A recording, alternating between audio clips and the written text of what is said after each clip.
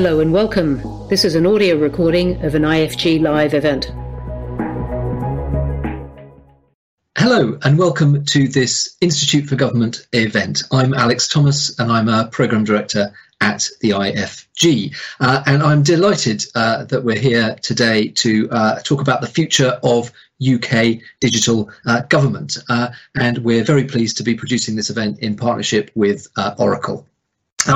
It's a big moment for digital government. In the pandemic, many of us, including lots of civil servants and ministers, have got to know our digital equipment and our laptops more intimately than we ever had before. Digital data technology has clearly been central to the way that government has responded to the challenges of the pandemic, both the policy and operational tasks that it's had to address. And regardless of COVID and anything else, we're at a time when technology is dramatically changing public and private sector workforces, influencing policy decisions, the way a government works. It's also the 10th birthday of the Government Digital Service. So GDS is 10 years old. So that's another big moment for digital in government. So it's a really timely discussion that we're having. And in January, the government, the civil service, announced its new structure and new people to lead that structure on data, digital and technology. Alex Chisholm, the Chief Operating Officer of the Civil Service, announced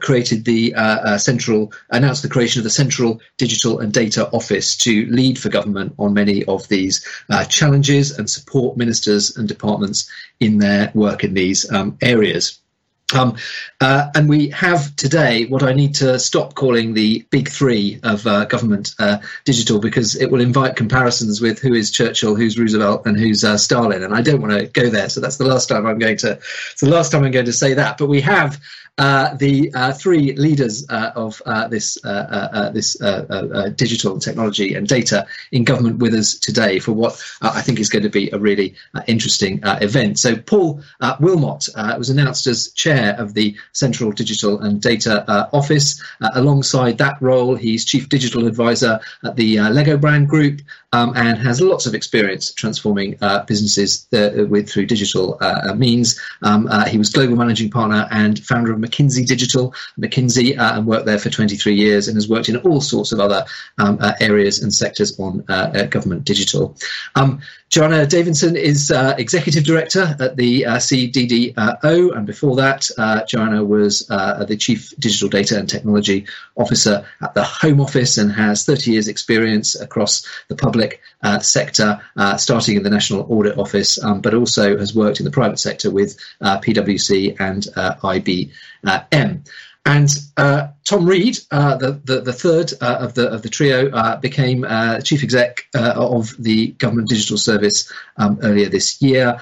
He was in the Ministry of Justice before that, where he was Chief Digital and Information Officer, and has loads of experience across government and also outside. He was head of applications at the Guardian Media Group before he joined the Civil Service.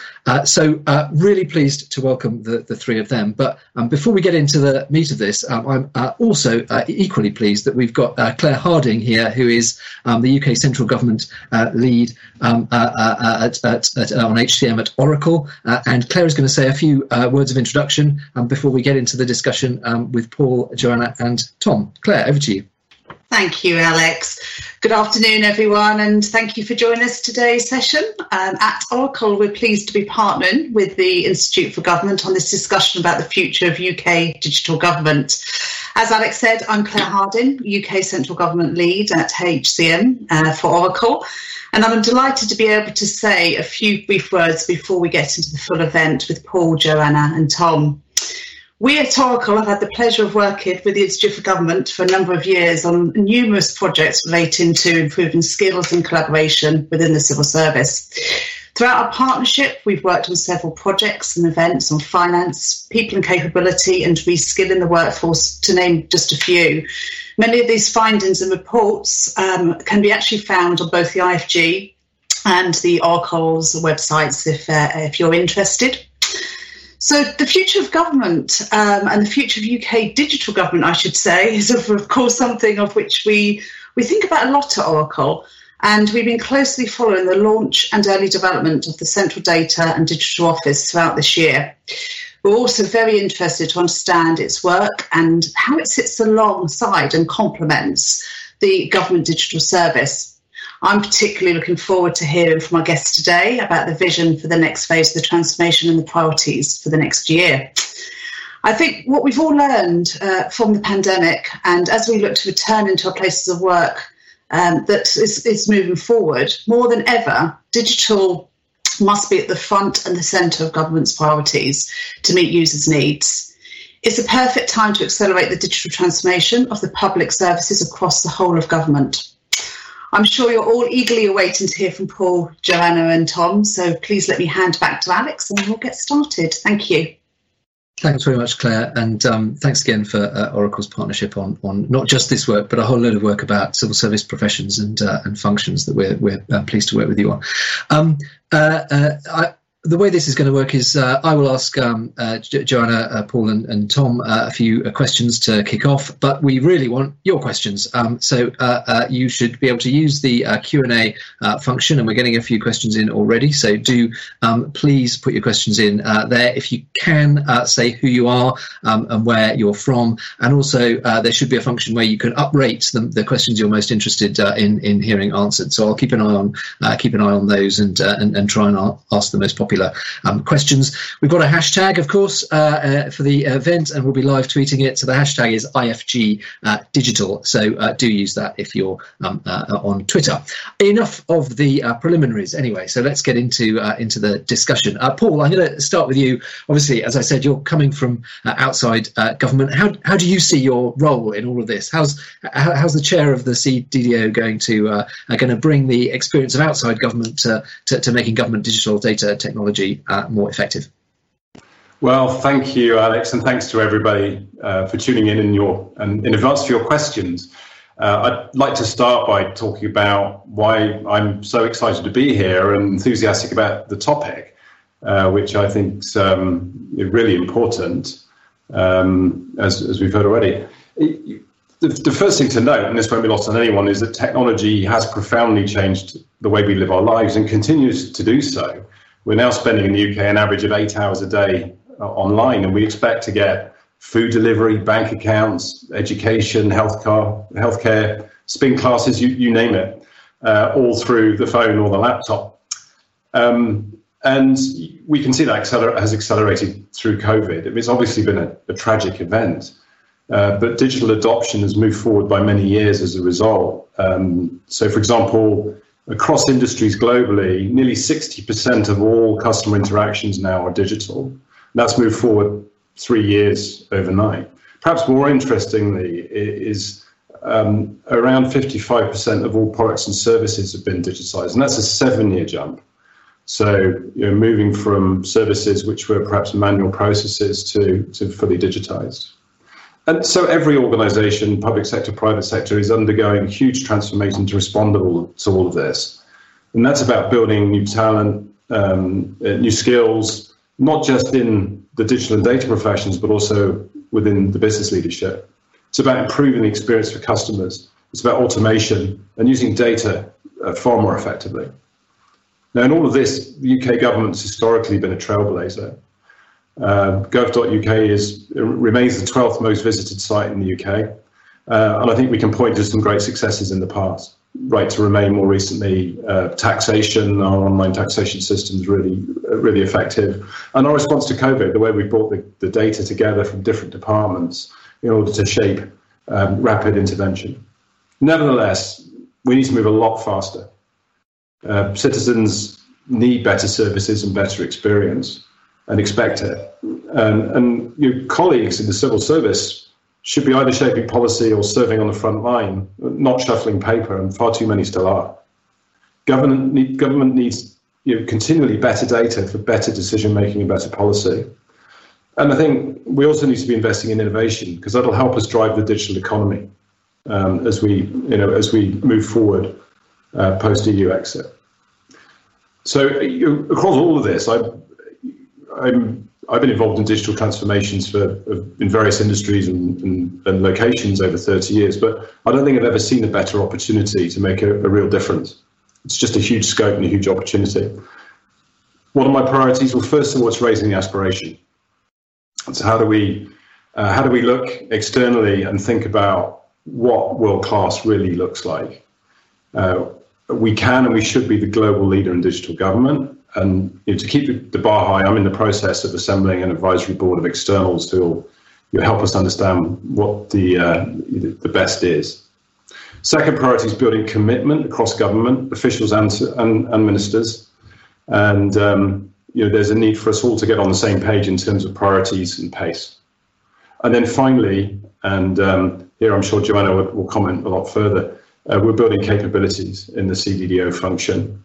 And indeed Thomas as well in GDS. We have a great team already, but we need more exciting talent at all levels. And if you think you can be the next chief data officer for the UK, we'd like to hear from you. But also, if you're just finishing school or college and you've got some technical skills, we'd also like to hear from you. We're going to be in the market for a lot of great people. So sorry for the long answer, but it's a really exciting opportunity. We are going to be the world's leading digital government, and we're rather hoping you'll come and join us. That's brilliant. Thanks, Paul. And we, at the IFG, we're very happy to be a recruitment platform as well. So this is great stuff. So hopefully lots of aspiring digital leaders are watching and listening. Joanna, turning to you now. I mean, it strikes me that one of the reasons why CDDO was created was to bring a bit of order to this complexity, to try and identify links, kind of cut through some of the complex or conflicting aspects of digital in government. I mean, how do you see CDDO doing that, bringing that sort of sense of order, while fostering innovation and not being some sort of bureaucratic monster at the centre, if I can put it unfairly that way? What's your take on that? No, great question. And let me answer that in two ways. I mean, the first thing, how to bring order. So, what is it that we're going to do? So, as Paul said, we set the ambition around being the world's digital government, and in order to achieve that, there's no magic bullet. It's not a single initiative answer. We've got to do a series of interlinked things in order to make that happen. So it is a transformation program. And if I just maybe step through the key priorities and the key things that we think we need to focus on. So first and foremost, and we always have to keep this at the front of our minds, we need to focus on how do we improve end users' experience of interacting with government. That's actually what we're trying to deliver, whether it's a citizen or whether it's a business. How do we improve that experience? And there's some great examples if we look across government. Paul's mentioned a few of them of how we have done that. But there's still an awful lot that is not digitised. There's still a lot of paper in our system. And if we're honest, if you're a user trying to navigate government systems, it's very disconnected. There are a lot of broken user journeys, and the burden is very much on the user to actually discover services. So we need to work as CDDO very proactively with departments to look at what are the opportunities to accelerate digitisation, leverage the benefits of things like automation, agile working, and focus on digitising end to end. We need to work in multidisciplinary teams with policy, operations, tech in order to deliver an end-to-end transformation and genuinely transform that user experience. We need to do a few other things as well to support that. Again, Paul mentioned data, making data more accessible and shareable. Within CDDO, we already have a data standards authority, and that has made a really good start. It's been there for about a year. Lots of good progress on defining some common shared data standards. But we need to do a lot more. We've really got to get into defining and promoting cross-government approaches on things like data registries, data models, and the technical infrastructure to support data exchange. So that's why we think it's really important that we appoint a government chief data officer, and to not to do it all, but to convene and lead the cross-government communities who are engaged.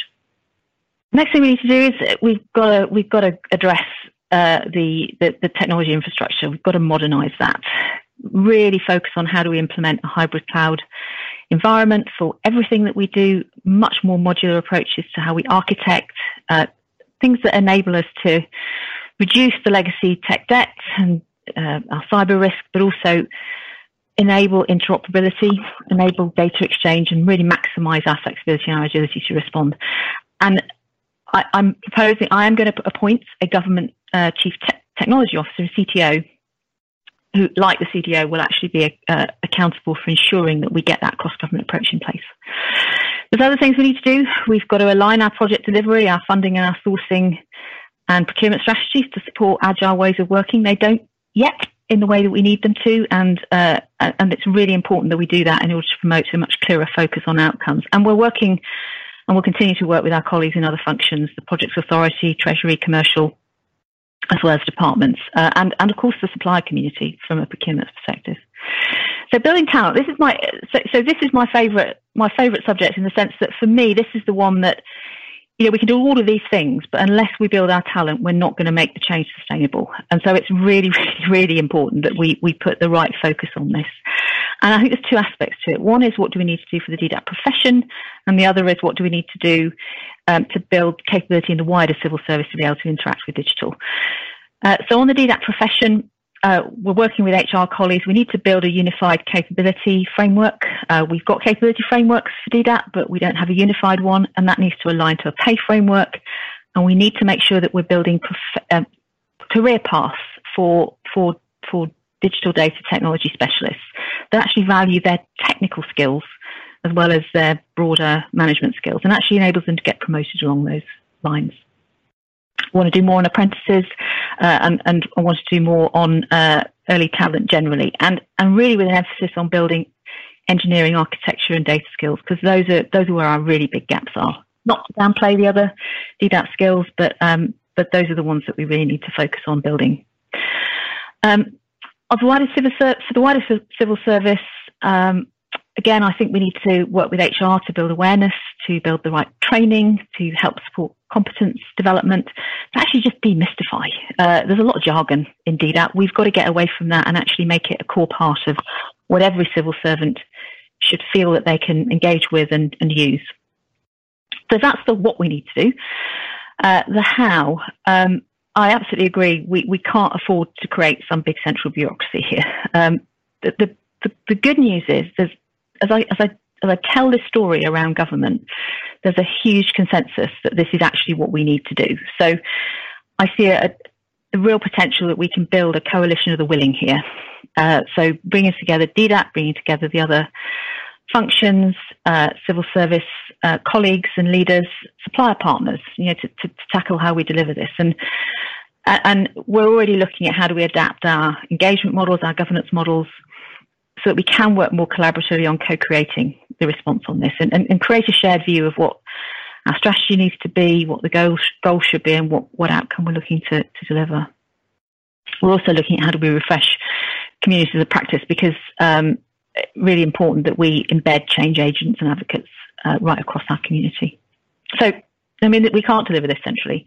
I think our role in CDDO is around that strategy, policy, setting standards, getting enabling mechanisms in place, but delivery has to stay with departments as close to the front line as possible, and of course with GDS for the shared capabilities that we will need to work with.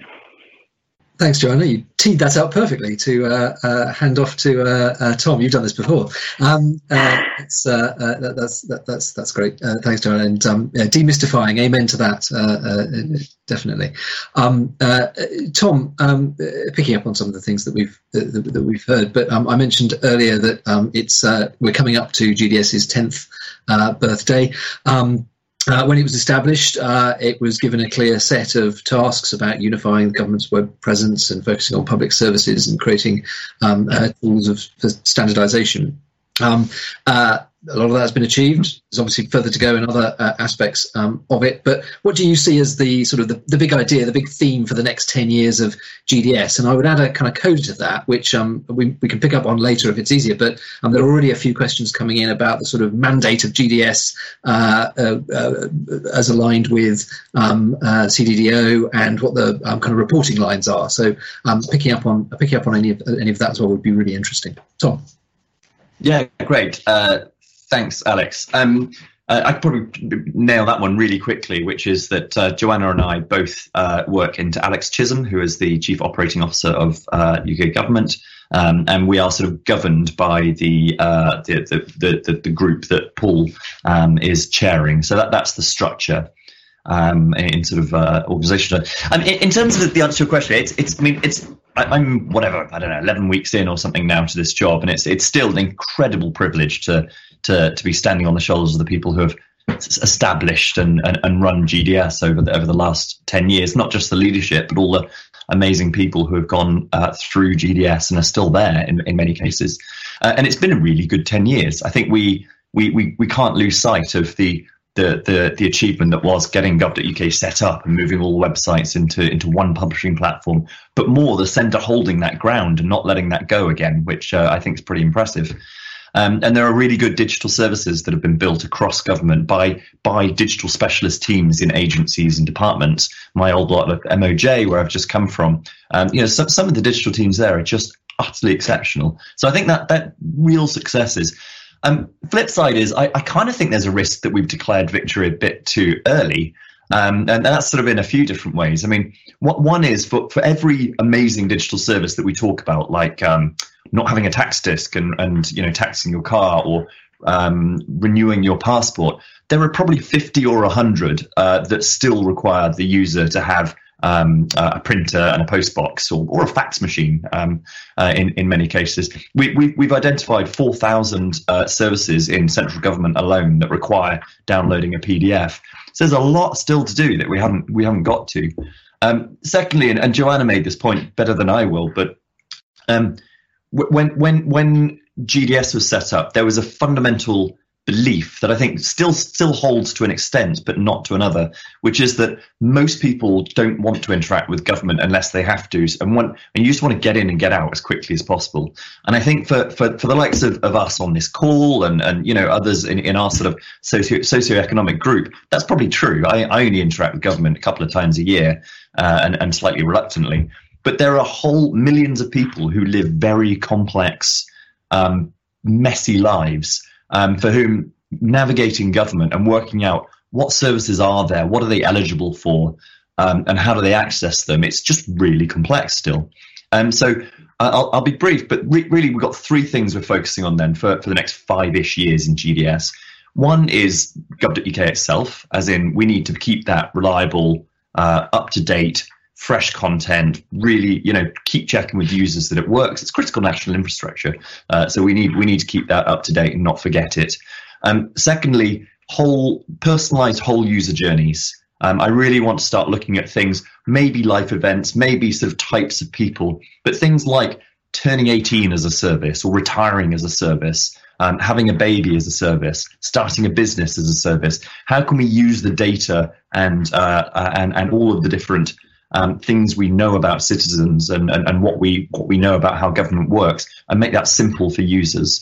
So that's the second one. And the third is our sort of what I still refer to as our B2B arm, which is we still should be building platforms and components once in the centre that can be reused right across government. And that's not just because it's cheaper and efficient, but it's also because if we're going to try to tackle that long tail of 4,000 forms, if we can go out to departments or agencies and say, look, this is kind of digital government in a box, just plug and play and check here if you want help with installation, we'll send a team in. We can start really going wholesale, as Mike Bracken used to call it. We can sort of go at scale and get that that long tail sorted out. So those are the three things I think we'll be focusing on. Thanks, Tom. 11 weeks in and plenty to do. Picking up on your point about interaction with government, as someone who 2 minutes before this event started got a text message inviting me for a COVID vaccination, I was delighted to get that particular interaction with government. So that was good news. Really interesting sort of opening thoughts there. Thank you all three of you. I'll come to questions that are coming in thick and fast in a moment. But one point from me, and I think you touched on this in some of what all of you have said, but in my experience in government and the civil service, in the policy making world, digital and digital services very much came too late. Digital was about supporting policy interventions that ministers had decided to make. For me, there's something about turning that completely around and using digital data technology to inform and shape policy at the start, and also to engage citizens in the development of that policy. So I would love to hear your thoughts on how best to do that. Joanna, I can see you're nodding along to what I was saying there. What do you think the CDDO and GDS role is in shaping and informing policy? Well, so completely agree with the point. For start, we absolutely need to do that, and I think so. Partly my demystifying comment points to that. We've got to get a lot better at communicating and engaging with policy and operational colleagues. But I think there are some formal things that we are doing and that we can do to help. Paul may want to talk a little bit more to this as he will be chairing this, but we are establishing a new sub-board for the Civil Service Board, which is the DDAT sub-board. It will be chaired by Paul and by Jim Harrow, who is, as I'm sure you know, Permanent Secretary at HMRC. And it will be a PermSec level board that will be the if you like, the pinnacle of our governance. But really important that we use that as an opportunity to get the message top down about the need to bring policy ops and tech together. I can see Paul waving, so maybe you want to comment. I was just going to thank you, Joanna, for teeing up that point. I was just going to build on that to say that whenever I've in my previous life seen digital transformations really succeed, it requires a strong understanding and commitment from, if you like, the business side, which in our case is policymakers, ministers, and so on. And that needs to go hand in hand with strong capability in the DDAT community. And it's only when you actually have all of that working that you get change in leaps and bounds, which is what we're aiming for here.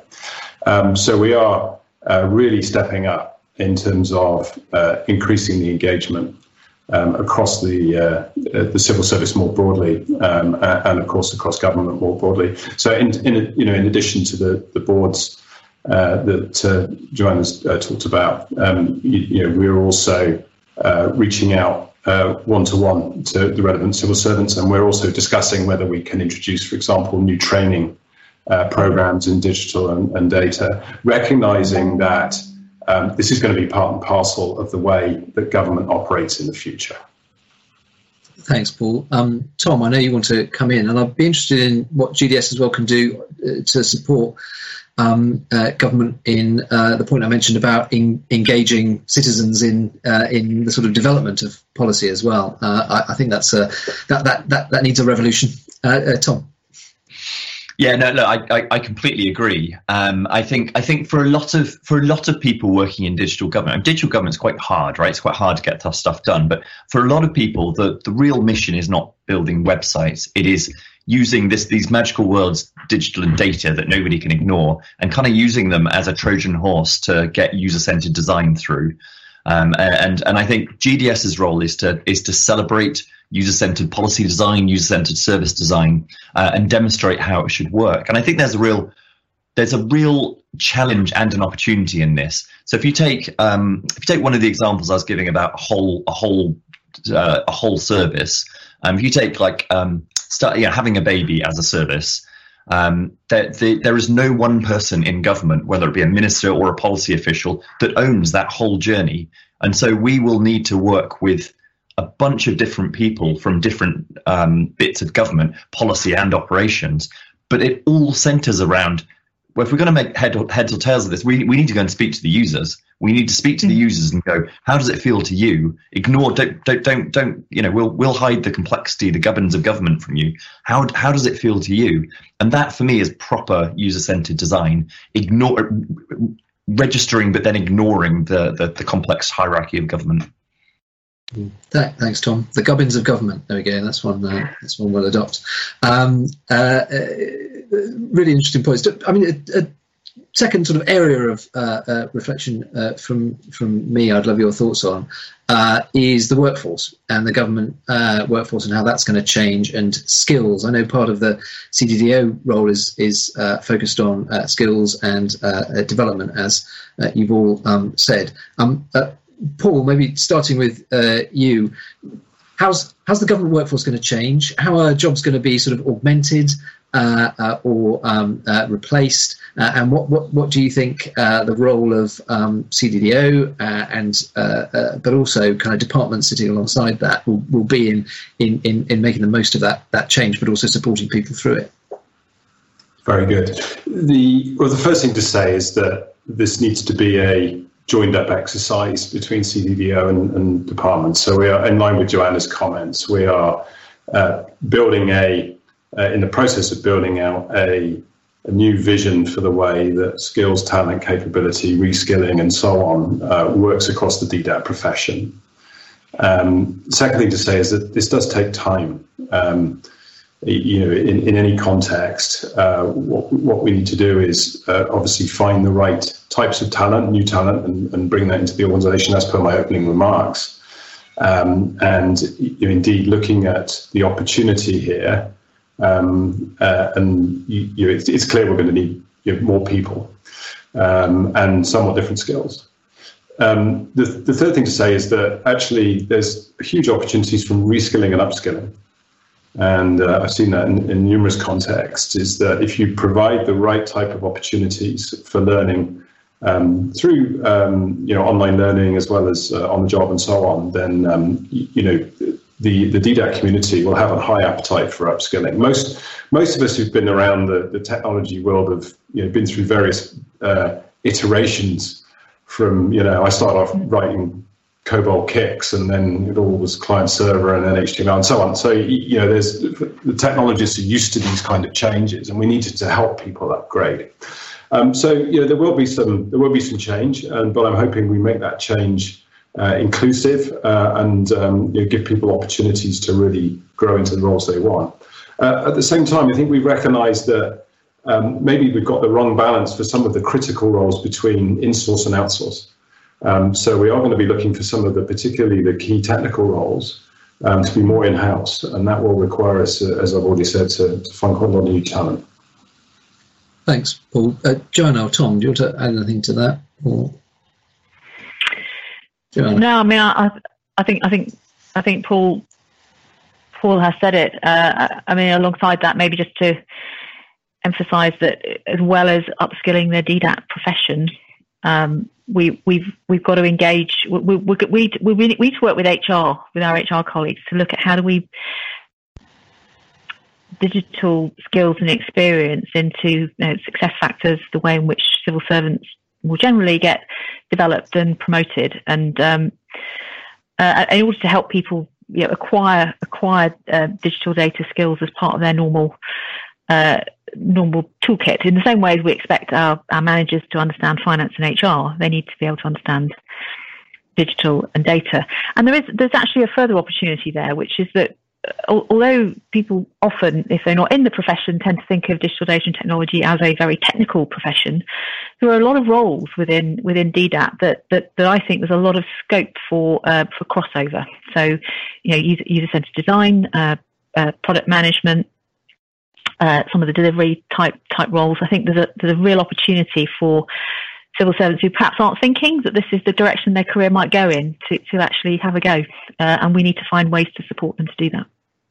And do you think is there a sort of sharper end to that, which is that if you don't develop those skills, it's going to be harder for you to find a place in the modern civil service or modern government? I think the reality is yes, and that's not unique to government. I think that's true of every industry and organisation these days. If I could just build on that, I think one of the things that we're hoping to do through this programme is to government is of sufficient scale that we can help create a new cadre of talent for the country more broadly to help spearhead the growth of the digital economy. Because with the kind of numbers we're thinking about, we will have to have dedicated recruitment, training, and so on, and that should, as Joanna said, that should help every industry, not just government. Back to the recruitment platform. This is great stuff. Thank you both. I'm going to move now to questions from people who've sent them in, and we'll kick off with a slightly different subject actually, but from Mary Susan Barry, who has asked how the government will ensure there's support for those individuals or groups who don't have access or have barriers to using digital services. Paul, do you want to kick off on that? And then I'll come to. Yeah, I think this is really important. We can't assume that everybody is willing or able to use fully digital services, and I think that what we're intending to do is to create the option for everyone to access in time every service digitally, but not the obligation. And what I've seen in other contexts is, this is the same in utilities or financial services and so on. That if you provide the option, many people will take it up because it's convenient and quick. Those who cannot need to be supported through other means. And typically that is, if you like, putting a front end in front of a human front end in front of the technology. So sustaining the call center model or a face-to-face interaction model in order to make sure that you create that connection to people who can't access the services digitally. Thanks, Paul. Tom or Joanna, you want to add anything on that? Tom? Yeah. Paul said most of it, actually. I was going to say something very similar. I think a really good example of that is, so we're currently designing and building a single sign-on for government and a new identity assurance program, so a way to verify your identity, so building off the learning of gov.uk Verify. It's really interesting looking at the user research we're doing. There is obviously 70 or 80% of people in the country have a smartphone and access to the internet and that sort of thing. There is a large cohort of people who struggle with that, though, who don't have that option or don't understand how to do that. In my old job, I used to speak to a lot of people who are leaving prison, and often they were illiterate, functionally illiterate, leaving prison with no money, nowhere to go, and we still were asking them to apply for universal credit, for example, and it's just bonkers. So I think we need the human side of it, exactly as Paul said. So options, digital by default should be by default, not by exclusion. And I think we also need to make it much, much simpler. So I think we need to automate services where we can. Where somebody's eligible for something, they shouldn't have to understand how the internet works and navigate to gov.uk and navigate to things. We should just go to them and say, this is what you're eligible for. We know about you, and prove your ID. And for them, proving their ID probably is not, for me, it's taking a picture of my passport, probably, or similar. For them, it probably is getting somebody to vouch for them. It's probably going to the post office or something like that. So I think digital by default is important, but misunderstood. It can't be digital exclusively. Thanks, Tom. And can I ask, this applies to this subject, but more broadly, but also the extent to which you feel that government ministers are signed up to this and the sort of involvement of government ministers. It's obviously, clearly constrained in what you can say by virtue of being civil servants. We respect that entirely, but it would be interesting to get a bit of an insight to sort of the sorts of conversations that you're having with ministers around some of these challenges and how engaged they are with them. Joanna, maybe do you want to kick off with that? The short answer is they're very engaged, and if anything, when Paul, Tom and I went and sort of outlined our initial view of ambition and vision and where we could get to, the response from ministers was actually to push us to go further and do more. So I think there's a real understanding And the experience of the past year has changed everybody's perspective on this, hasn't it? And ministers the same as all other parts of society. They absolutely recognise the opportunity and the potential, but they also recognise that we've been able to do some extraordinary things in the last year as a response to COVID that we are not able to do in our business as usual operations. And they are really hungry for us to take that really agile, flexible, stand things up in days and weeks, not months and years, approach to delivery into more into our business as usual way of working. So yeah, lots of enthusiasm, lots of encouragement, and quite a lot of pressure. Really interesting. Thanks, Joanna. Tom? Yeah, I really agree with that. I think we mostly work with Minister Lopez in the Cabinet Office, who is the most enthusiastic and knowledgeable minister about digital I've worked with for many years, and she really gets it and is pushing this agenda, as do other Cabinet Office ministers. I think the interesting thing is, so I worked in GDS back in the 2013-2014 days, where we had Lord Maud pushing this agenda. I think the position of the centre and the narrative is quite different now. It is very much one of I think, Paul or Joanna, I think you said building a coalition of the willing around government. It's knowing that there are skills around whole way around government in digital transformation and in technology, and it's kind of everyone's here. Most people join the civil service to make things better, right? To do a good job. You don't join for the salary, or so you join for that. And I think tapping into that sort of civic mentality that most people have, and saying, look, if we work together, we can make it even better. I think that's what our ministers currently are bringing to the table. That is quite different from what we had before. And in no way do I mean that as a criticism of what went before. It was absolutely necessary in that first 5 years to go big and push hard to get people to notice. Thanks, Tom. Really interesting. There's a question from Anonymous, but I'll direct it at you, Paul, because it references you in the first instance. It says, Paul mentioned better data, in quotes, which is often said but never defined. What does that concretely mean for government, and what infrastructure is needed to deliver it? Paul? Yes, good question. And there are many parts of the answer. So I think data, first of all, why? Why do we need good data? Well, in simply put, I think two reasons. One is for better policy, and second is for smoother, better operations and service delivery. So we've seen during COVID that by aggregating data from different sources, health data, benefits data, furlough data, and so on, that they've been able to create a much better integrated picture of the situation unfolding, and in a situation moving very, very rapidly, and that has enabled better policy responses to happen in shorter timescales.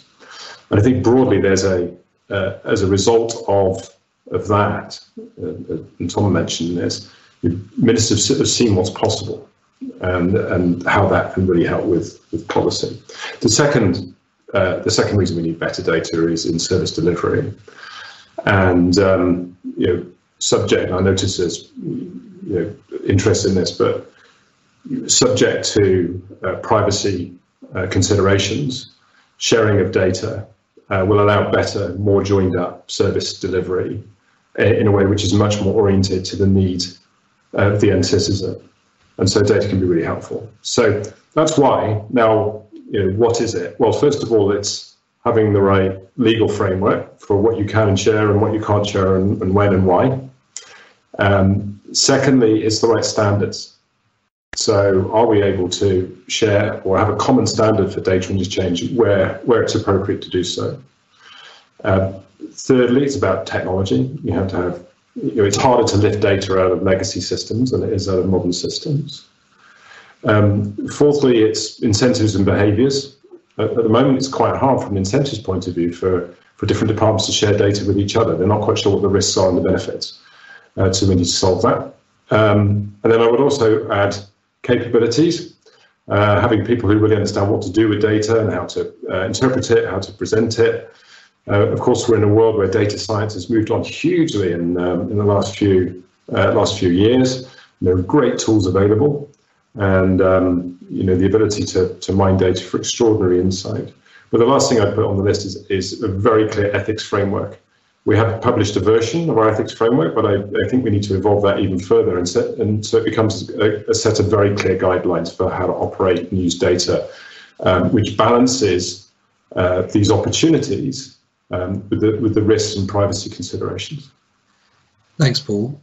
As you mentioned, there are a fair few questions around this sort of area. So, Joanna, kind of expanding on that a little bit, there's a question about balancing the need to protect privacy with an expansion in government data collection and exchange. I also think there's a really interesting question about the role of CDDO in implementing accountability around data governance and standards and sharing. So, Joanna, in terms of that balance, which involves a sort of fair bit of politics in it as well, and the accountability of role for CDDO, what's your take on that?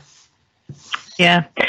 So the National Data Strategy sort of sets out our UK ambition around how we want to use data, but also how we want to ensure that we protect it adequately.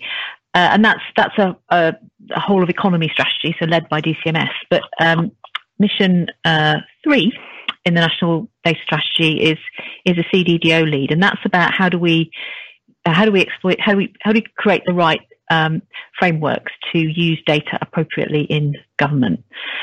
And we've got various tools to enable us and to support us in doing that. We've got the Digital Economy Act, which sort of sets out how data can be shared in a reasonable, fair, ethical way, and various other guidance. And I think I've mentioned this earlier. The Data Standards Authority, which is the group that is actually working across government to agree cross-government data standards, is also a very key part of ensuring that we deliver the right balance in terms of enabling the sharing of data where it's appropriate to do that, but also protecting it.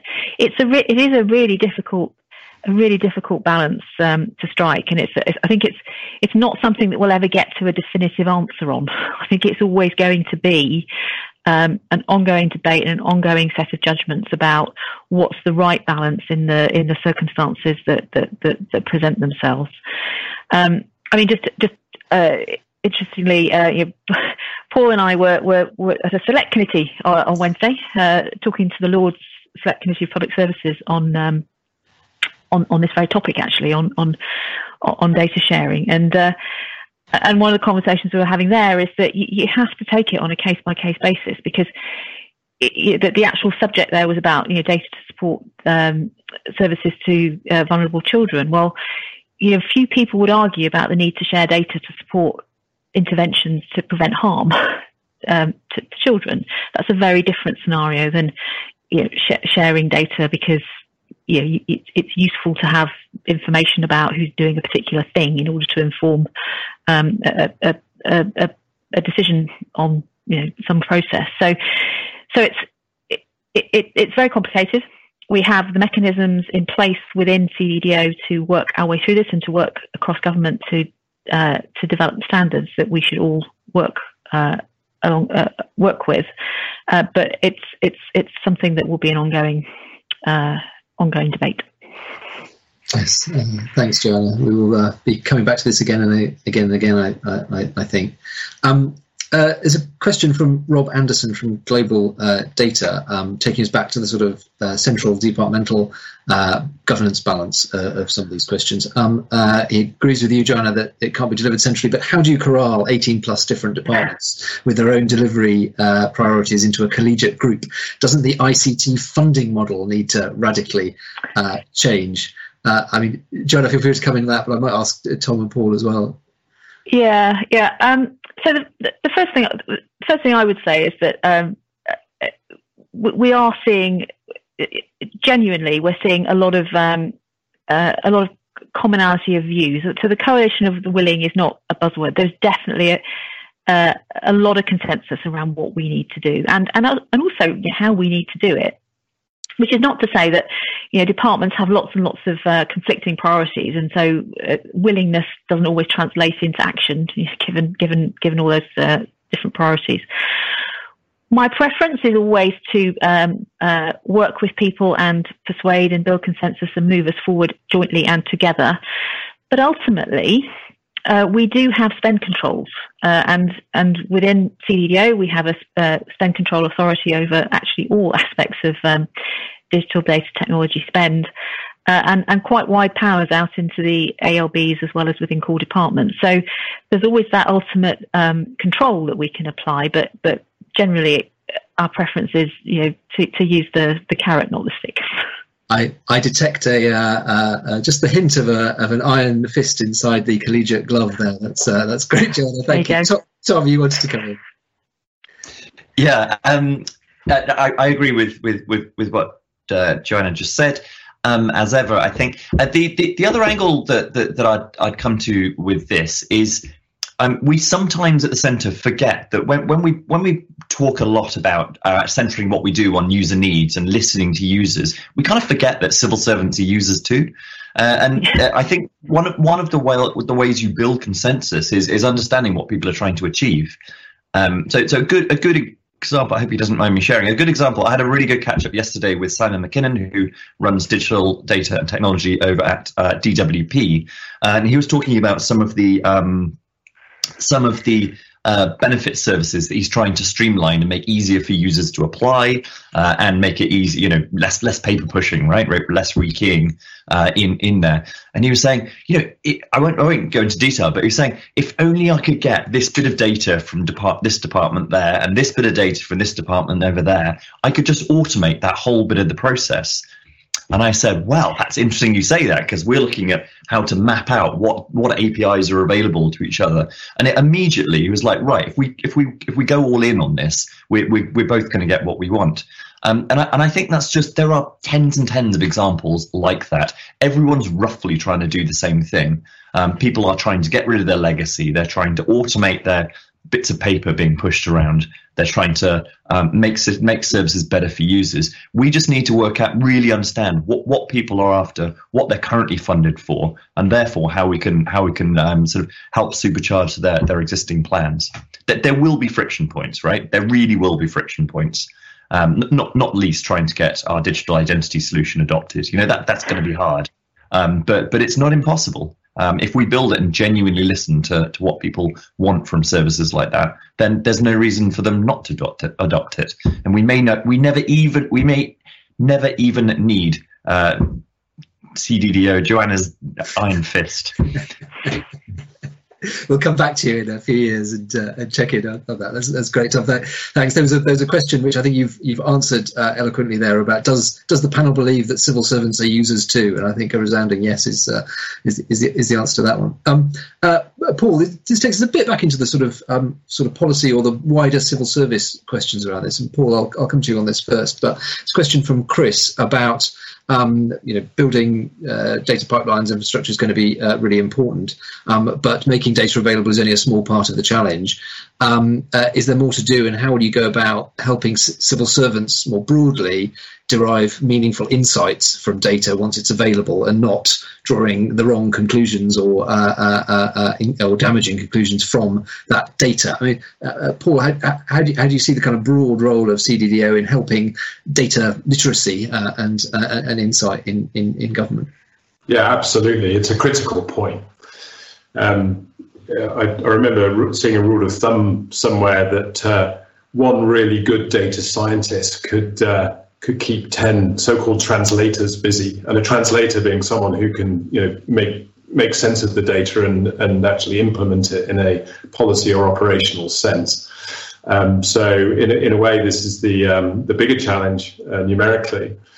Is that we need to raise the level of data literacy across the civil service and across government too. There's, and this is another of those challenges which is the same in any sector. It's not just government that has the same set of challenges. So how do we do that? I think a lot of it is education. It's providing the right kind of training. There are already training programs out there. Number 10 is running on a smaller scale a training program on data already, and we will be building and expanding on that. It's also about role modelling. I think the more that ministers and senior officials ask for data, the more that data will be forthcoming, and the better the usage will be.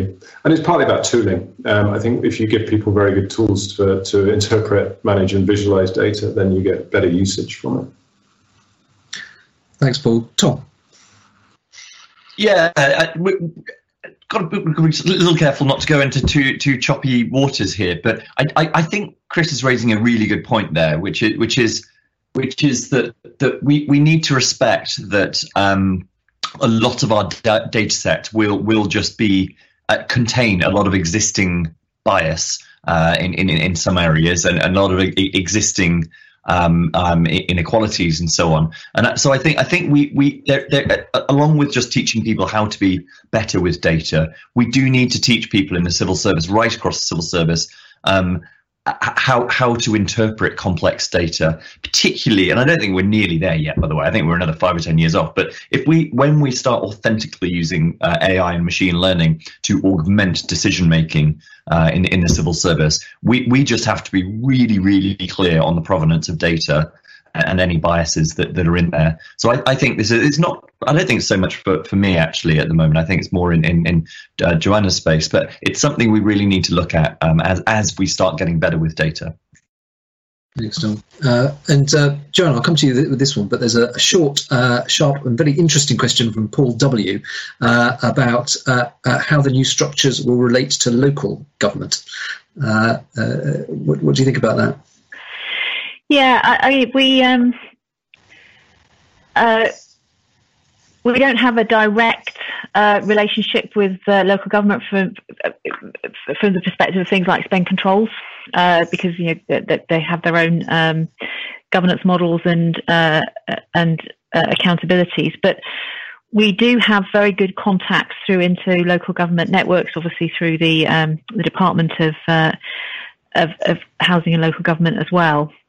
And so in terms of everything we do around our service standard, our technology code of practice, data standards, all of that is shared and available, and we interact quite regularly with local government bodies to help develop that, and also help them think about how they take it into their context. Thanks, Joanna. Tom, Paul, anything to add on that?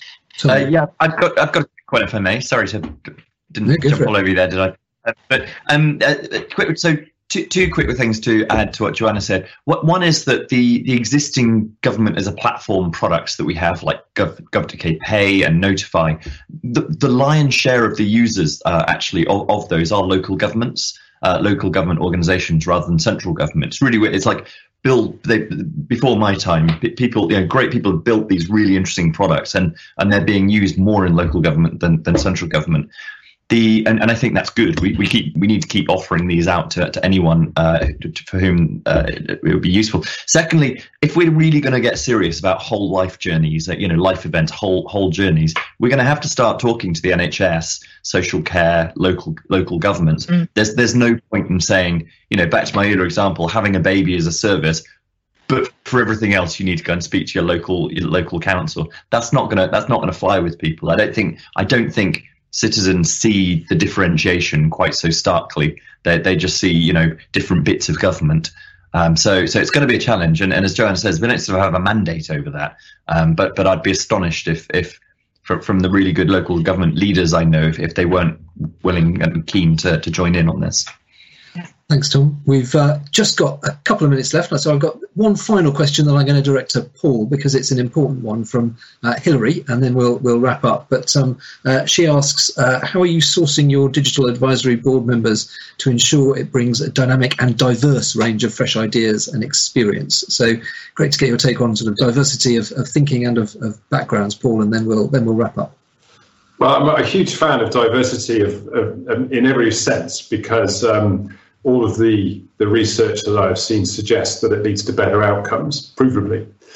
So we have reached broadly and I think assembled a very big, interesting long list for the panel. I obviously, we're not in a stage to talk about individuals, but suffice it to say that there are some